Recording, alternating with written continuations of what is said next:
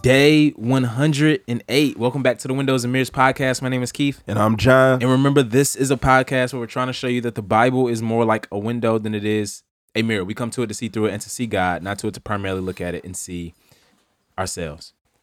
All right. So day 108, moving through the Psalms. Yep. Literally Psalm 89 through 92. So remember, we've been, working through the Psalms. Been so good. So many good things have been popping out. But today, this is the last day of book 3, right? So Psalm 89 is the last psalm of this particular book in the Psalms, 5 books of the Psalms.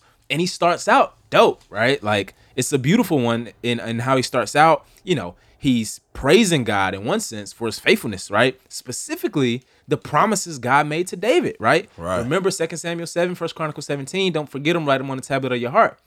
Very important chapters in the Bible where God comes to David and he's like, no, I'm going to give you a son. Right. He's going to sit on the throne. His throne will be before me forever, right? And it was this dynasty that he promised David that it would extend.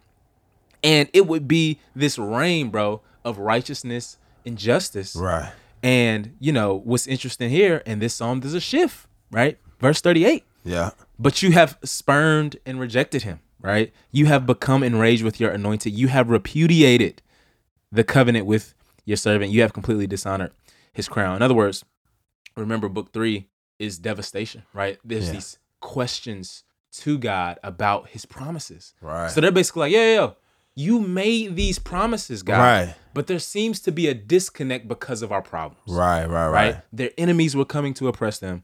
And he's like, Lord, verse 49, where are the former acts of your faithful love that you swore to David in your faithfulness, right? And I think when it seems as if the promises of God and the problems of our lives are not on the same page, right, we need to cry out to the God of provision, protection, and providence. Yeah. Right? He's the one we need to call on. And that's what the people of God do, as they will go into exile because of their sin. Yeah. But they still call out and cry out to the Lord. Yeah. This is where it's helpful to know the promises of God. A book I've read, I think, that forever changed the way that I view prayer and even the promises of God is this one book, Calling on the Name of the Lord, this biblical theology of prayer. Gary Millar, Australian cat. And New Studies in Biblical Theology. Yeah. And he traces prayer, at least through the Bible, back to Genesis 4:26. Right? And he'll call it a load-bearing verse. Like in your house, you have a load-bearing wall. And it says, at that time, people began to call on the name of the Lord. Well, at what time? Right? It was the time after God had made the promise to Eve that a seed was going to come into the world and set things right. She thought it was Cain. Yeah. It wasn't Cain. Mm-hmm. And then Genesis 4 goes through Cain's line, and people just get worse and worse and worse and worse and worse and worse and worse until you get to the end, and there's this guy. And it seems like God's promises have failed. And it says, at that point, people began to call on the name of the Lord. And one of the consistent threads that he pulls up is, calling on the name of the Lord is not just asking God to help, but calling on God to be faithful to his promises, right? This is what's helpful for us to know. Not the promises of God, what God has said, but it's also helpful for us to know that the Bible is more like a window than a mirror. And, Jesus is going to be the fulfillment of the promises that God made. So now as we call on God to fulfill those things, we can look to Christ and see, all right, where and how is God fulfilling this promise for us in Jesus? Mm-hmm. Yeah, what's funny is, like you say, I love that you brought up Christ because I was going to do that too. We talked about how the shape of the Psalms, right? Like they're going to have this movement and this flow that mirrors the life of Israel, right? So Psalm 90 is actually going to start book 4, and book 4 brings up the concerns and the context of the exile, right? And so But it also mirrors the life of Jesus. So Psalm 72 we talked about a while ago, where we was like, oh no, this is righteous reign from this king that comes from David and Solomon. Right. He's the one. Yeah. But what the Psalms remind us of, oh no, this king must undergo the humiliation, this suffering before we can even get to the glory and the righteous reign and all the hurrahs and the happiness, right? And so the psalmist is showing us that as well. It's like he has to be rejected first, right? Before God's promises can come to fulfillment. And book 3, right? Remember, all of the books end with praise. Even Psalm 89 ends with a blessing towards God. Psalm 90 comes and he goes back to this foundation, right? So like in exile, Israel's faith will be matured, right? So book 4, if book 3 was devastation, book 4 is maturation, right? So Psalm 90, they're going to talk about, it's one of my favorites, God's immortality, right? He is forever. He is eternal. He can't die. He never began to exist. Right. We, on the other hand, are mortal, right? So God's immortality and our mortality, right? Yeah. The shortness, the brevity of life. And this will call to wisdom, bro. I love it because he's like, yo, like, teach us to number our days carefully. Like one of my favorite verses, so that we may develop wisdom in our hearts. Right. And, the thing he just brings up over and over, bro, is that, as one pastor said, he says, man, we have long days, but short years.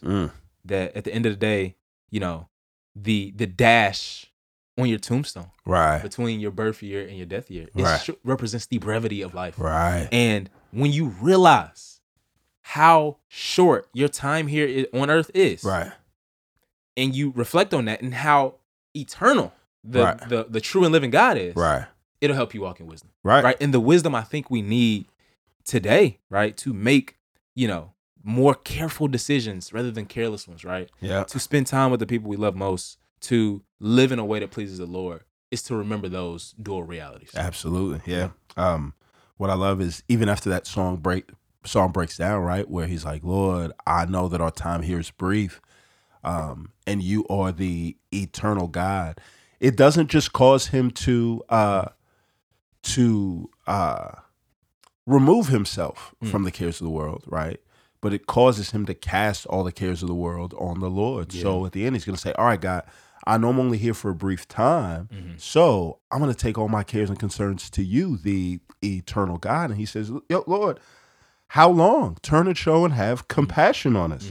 Look, satisfy us in the morning. God, I need satisfaction. I want you to do it. I don't want to spend my life chasing after these things. Make us rejoice for as many days as you have humbled us. I remember 2015, Cornerstone Church, we planted it. And that year was just full of tears with a lot of people dying. And our prayer for 2016 was, all right, God, we know that you don't have to, but we pray that you would give us more smiles than tears, at least this year. We're ready to cry again sometime, but 2016, we just need more smiles than, please, Lord. Right? Yeah. But it's, once again, it's us saying we know how brief life is. And so if there's going to be any change, it's not going to come about by us mustering our own strength. It's going to come by us calling out to the Lord. And that's what let your work be seen. Let the favor of the Lord. There's this constant cry and call on the eternal God to break in and to invade into our mortal space. Amen. Yeah. And it's like God, the psalmist, I hear him just saying like, God, help us to not wait to do these things. Right. Because there's no guarantee we will be able to. Right. Like later. And so it's this kind of like urgent plea to the Lord. So super dope. Psalm 91. Yeah. Another famous one, right? The one who lives under the protection of the Most High dwells in the shadow of the Almighty. It's a psalm of confidence that the people of God went up against danger in these challenges of life through Adam. They would sing it. And, he says he himself will rescue you from the bird trap, right? From the destructive plague. And one of the things I love about Psalm 91 is that when you go to Matthew chapter 4, Jesus is in the wilderness, 40 days. He's tempted by Satan. Yeah. Satan's like, yo, throw yourself to the ground, right? And doesn't the scripture say he will give, angels, he will give you angels instructions concerning you, right? Like the angels of the Lord will protect you. And Jesus is like, it is also written, like, don't test the Lord your God. Right. And this psalm is a psalm of confidence. And what I love is that Satan quotes the verse out of context. Right. Yeah. Right? Because later in the psalm, right, it's this confidence that Israel will have. And it says in verse 13, you will tread on the lion and the cobra. You will trample the young lion and the serpent, right? So the same serpent that was present in Genesis 3 comes to or the same serpent who was present in Genesis 3 and tempted the first Adam comes in the wilderness and tempts the last Adam or the second Adam, and this time he triumphs in his test. And so it's this confidence that the people the people of God can have because of God's faithfulness, Amen. provision, protection, and strength. Amen. Yeah. Psalm 92, last joint. And it's basically this Sabbath psalm sung on the day of worship.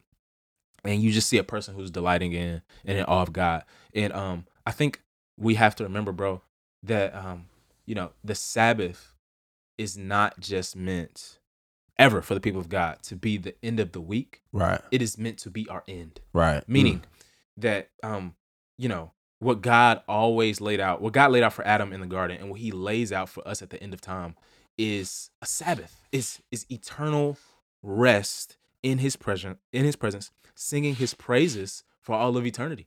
Right. And this psalm gives us a foretaste, as it were, of what that's like, right? Like, you have made me rejoice, Lord, by what you have done. I will shout for joy because of the works of your hand. How magnificent are your works, Lord? How profound are your thoughts? And, you just see the joy of the psalmist here, and that he's going to tell and sing praises about it as well.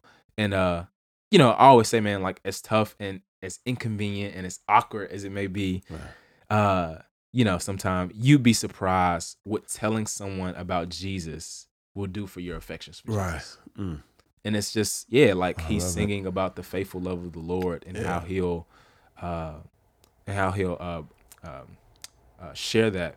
And he ends the psalm, bro. The righteous thrive like the righteous thrive like a palm tree and grow like cedar tree in Lebanon. Planted in the house of the Lord, they thrive in the courts of our God. They will still bear fruit in old age, healthy and green. And this imagery he uses, bro, calls us back to the Sabbath, of course, in the title, but also calls us back to Eden, right? Where at the end of the day, like, what God has laid out for his people is a paradise, is his presence with them forever. And this fruitful imagery, this planted imagery, the courts of the Lord, right? Like, all of this harkens us to, look to that day when God's face will shine on us perfectly, and we'll have his ultimate favor.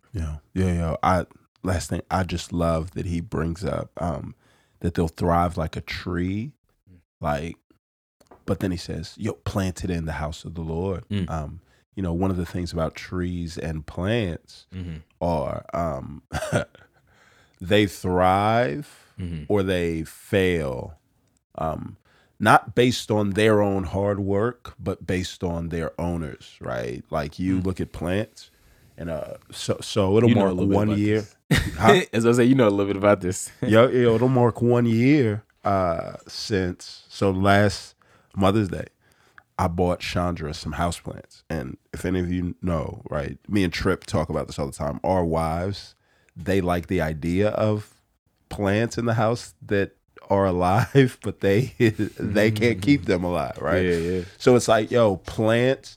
It used to be plants in the Onwachekwa or the Bearfield household were struggling, and they used to have to work. Like, you walked in and it said, man, that alocasia is working hard to survive. But you walk into Joe's house, bro, and you see the plants just thriving. It's like, oh, wait a minute. These are the same plants. It's not about the plant's ability to work. It's about the owner's ability to care. And when he talks about, no, these are like trees planted in the Lord's house, they'll bear fruit in old age. I love the fact you brought up this is a Sabbath psalm, a psalm of rest. At the end, this is not a